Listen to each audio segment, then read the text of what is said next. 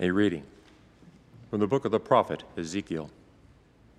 Thus says the Lord God, if the wicked man turns away from all the sins he committed, if he keeps all my statutes and does what is right and just, he shall surely live, he shall not die. None of the crimes he committed shall be remembered against him. He shall live because of the virtue he has practiced. Do I indeed derive any pleasure from the death of the wicked, says the Lord God? Do I not rather rejoice when he turns from his evil way, that he may live? And if the virtuous man turns from the path of virtue to do evil, the same kind of abominable things that the wicked man does, can he do this and still live? None of his virtuous deeds shall be remembered, because he has broken faith and committed sin. Because of this, he shall die. You say, the Lord's way is not fair. Hear now, house of Israel. Is it my way that is unfair? Or rather, are not your ways unfair? When someone virtuous turns away from virtue to commit iniquity and dies, it is because of the iniquity he committed that he must die. But if the wicked, turning from the wickedness he has committed, does what is right and just, he shall preserve his life, since he has turned away from all the sins that he committed. He shall surely live. He shall not die. The word of the Lord. If you, O Lord, mark iniquities, who can stand? If you, O Lord, mark iniquities, who can stand? Out of the depths I cried to you, O Lord. Lord, hear my voice. Let your ears be attentive to my voice in supplication. If you, O Lord, mark iniquities, who can stand? If you, O Lord, mark iniquities, Lord, who can stand? But with you is forgiveness, that you may be revered. If you, O Lord, mark iniquities, who can stand? I trust in the Lord. My soul trusts in his word. My soul waits for the Lord, more than sentinels wait for the dawn. Let Israel wait for the Lord. You, O Lord, mark iniquities, who can stand? For with the Lord is kindness, and with him plenteous redemption, and he will redeem Israel from all their iniquities. If you, O Lord, mark iniquities, who can stand?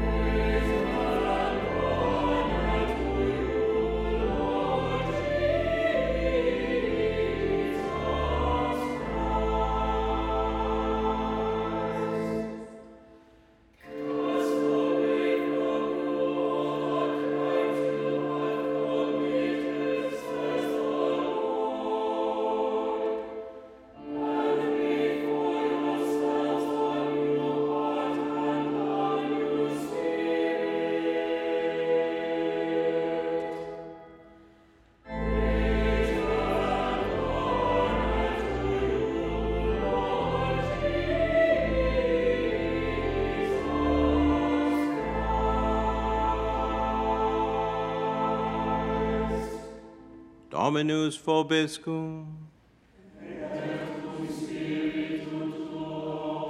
Lectio Sancti Evangelii secundum Matteo.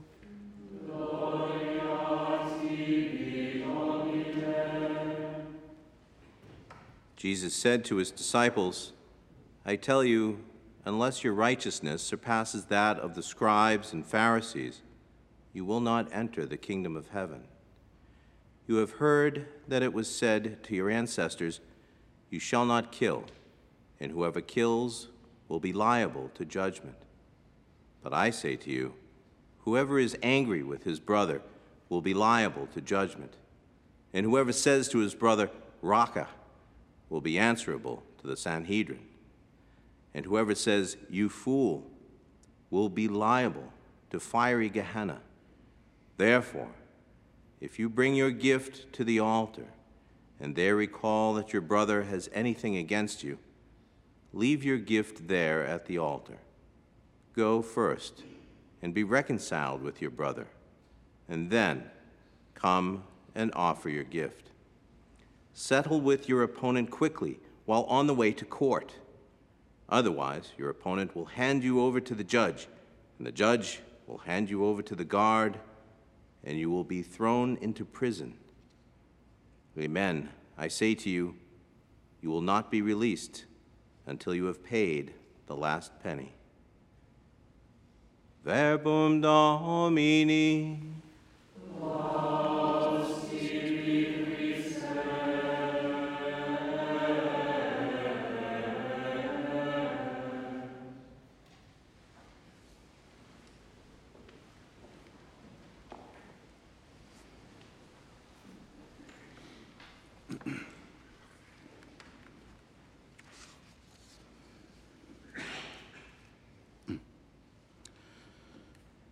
The gospel reading from Matthew today is taken from our Lord's Sermon on the Mount. And as part of our Lenten observance and our preparation for the celebration of Easter, perhaps it would be a good idea for us to take some personal time to prayerfully read through this sermon once again, and to use it as a kind of examination of conscience. It is indeed a very challenging sermon. Yet it gets to the heart of what it means to be a disciple of Jesus. And if we wish to be his disciple, then we must place ourselves at his feet and learn from his wisdom. We learn by listening to his words and following his example. Unlike any other preacher, Jesus perfectly practices what he preaches. His instruction concerning anger is quite apropos, especially in our own time. Anger is one of the most powerful feelings that human beings experience. It can be one of the most difficult for us to deal with in a healthy way. It appeals to our natural sense of justice, our sense of right and wrong. When we see an injustice committed against us or against another person, we naturally want to see it rectified and see the perpetrator held accountable. If we lived in a more perfect world, our sense of anger would be more temperate. And rather than desiring revenge, we would seek the good of all parties involved in each situation of injustice. That is, the perpetrators, the victims, and any family, friends, and loved ones involved. However, our feelings and our passions, especially anger, often become distorted by our own sinful tendencies, our own excesses. Oftentimes we act imprudently on our feelings of anger without first assessing the situation and trying to understand the truth. We are quick to judge and condemn before even taking the opportunity to examine the facts and make a prudent judgment. We often lose control of our anger and hurl insults and slander without considering our words and how they might be received by others. We should recall that we will be held accountable at our particular judgment, not only for every one of our actions, but also for every careless word that we utter. It is for this reason that it is incumbent on us to train ourselves in the virtue of temperance and to learn to control our anger. And whenever we talk about a topic such as anger, some might think that the feeling of anger itself is a sin. And it's important to clarify the distinction between anger as a feeling or a passion and anger as a sin. And the Catechism of the Catholic Church gives a nice explanation of the morality of the passions in paragraphs 1767 and 1768. And in 1767 it says, "In themselves, passions are neither good nor evil. They are morally qualified only to the extent that they effectively engage reason and will. In other words, feelings of anger are neither good nor evil in themselves.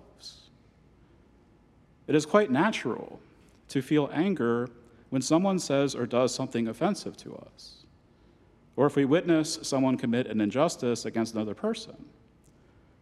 If someone strikes us in the face for no reason, it's understandable to feel angry from that.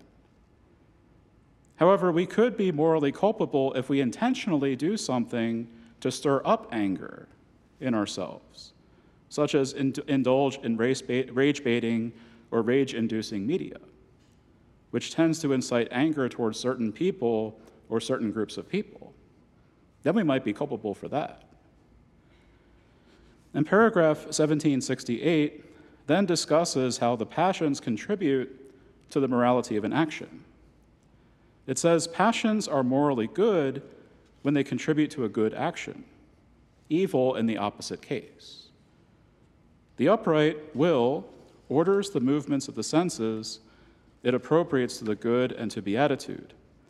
An evil will succumbs to disordered passions and exacerbates them. Emotions and feelings can be taken up into the virtues or perverted by the vices. So in other words, feelings, emotions, or passions are morally neutral in themselves, but they can become sinful if they lead to a sinful action. They are virtuous if they lead to a virtuous action. So it is not the feeling of anger in itself that is sinful, but what we decide to say or do with it that determines the morality of the feeling, how it engages our reason and our will. And when Jesus speaks about anger or being angry with our brother, he is talking about the sin of anger and not just the feeling alone.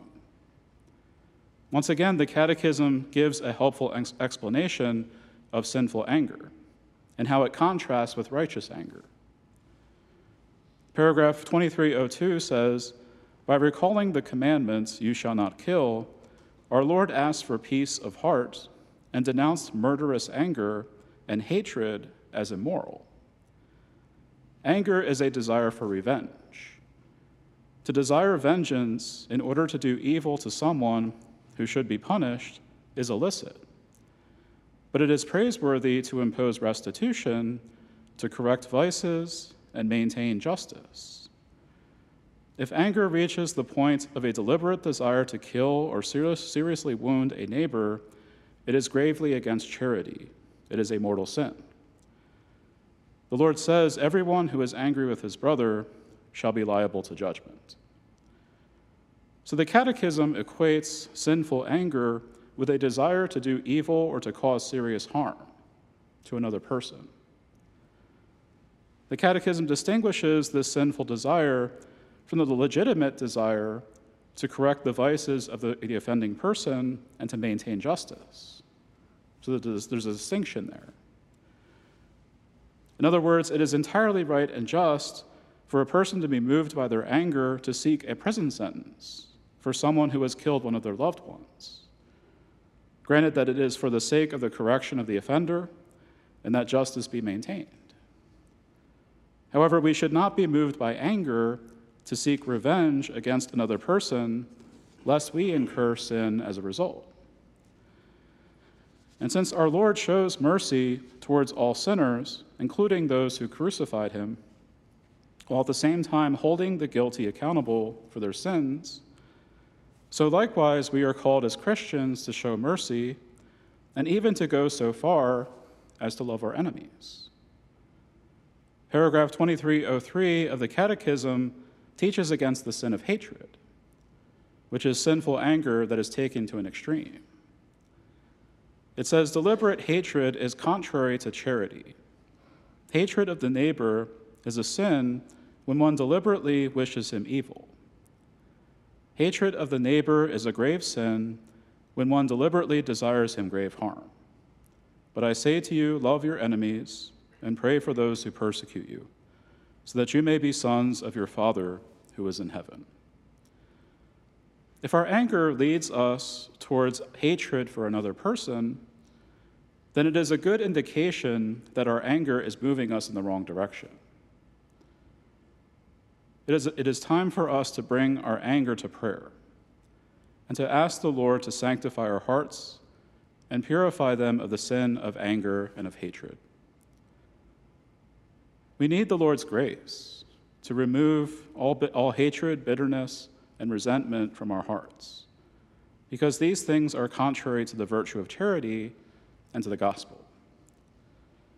The heart of a Christian must be a heart that is free of unrighteous anger and hatred of other people. It should rather be filled with the love that can only come from Jesus Christ.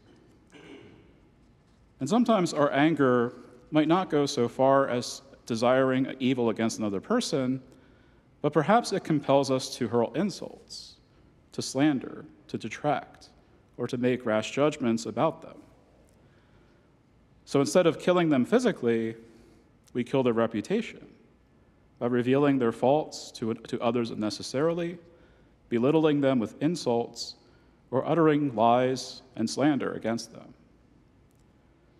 These also are sins that can come from sinful anger. If we find ourselves engaging in this sort of behavior, we need repentance and conversion. We should avail ourselves of the sacrament of penance and ask the Lord to help us with his grace, never to commit these sins again. We should then do what is in our power to repair any damage that we may have caused to another person's reputation. In fact, the Catechism teaches that we have a duty in conscience to make reparation publicly for sins of speech. But where it is impossible to do so publicly, then reparation must be made secretly. So we should take to heart what our Lord says today about anger and recognize our need to control it and to channel it into doing what is good rather than what is evil or sinful. We need to pray and to ask the Lord for the grace to avoid sinful anger and to control our words and our actions, allowing God's love to be our primary motivator, rather than uncontrolled or unrighteous anger. We need his help to say or to do only the things that will help other people, and not the things that will tear them down.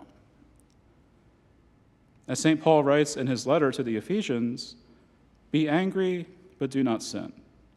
Do not let the sun go down on your anger, and give no opportunity to the devil. Let no evil talk come out of your mouths, but only such as is good for edifying, as fits the occasion, that it may impart grace to those who hear. And do not grieve the Holy Spirit of God, in whom you were sealed for the day of redemption. Let all bitterness and wrath and anger and clamor and slander be put away from you, with all malice.